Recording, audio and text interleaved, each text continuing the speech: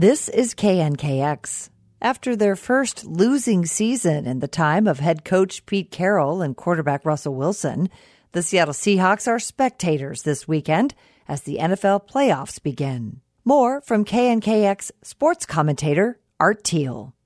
Art, after a 7-10 record this season, speculation has been intense about the futures of Wilson, Carroll, and general manager John Schneider. Is anything likely to change with these key figures? Regarding Carroll and Schneider, no. Carroll is under contract through 2025 and Schneider through April of 2027. If team chair Jody Allen, who inherited the franchise in 2018 from her brother, Paul Allen, was going to make a change, she likely would have done it already. More than that, Carroll and Schneider have had a very good run of success until the flop of this season.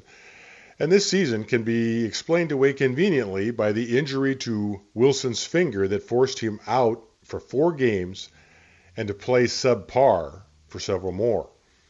Regarding his future, it's a little more complicated.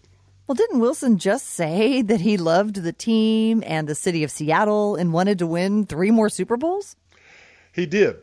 Wilson very much likes to be liked.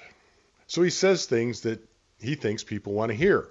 He never wants to be the bad guy.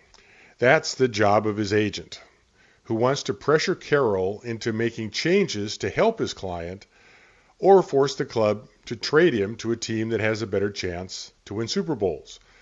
Wilson sees winning teams around the NFL passing more than the Seahawks, and he wants more of that action, which would help him win what he also wants, the most valuable player award. In their final 2 games, both wins, the Seahawks scored 51 and 38 points. Doesn't that say that their offense is on the right track?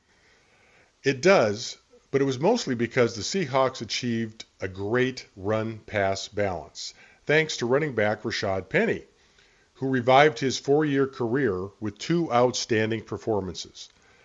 The outcomes made Carroll's point that balance is the key to offensive success. Let's summarize the friction between coach and QB in 2 short sentences. Carroll is risk-averse. Wilson is risk-tolerant. Probably most parents of most teenagers understand that instantly. In his coaching career, Carroll has seen too many mistakes made by pass-happy teams. Wilson thinks passing game mistakes are just the cost of doing business on the high wire. So the search is on during the offseason for new players and better strategies that create a happy medium for these two and a return to contention for all 3 franchise pillars. All right, Art. Thanks. My pleasure.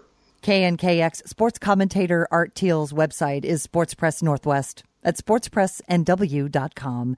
You can subscribe to podcasts of our weekly conversations at knkx.org or wherever you get your podcasts. I'm Kirsten Kendrick.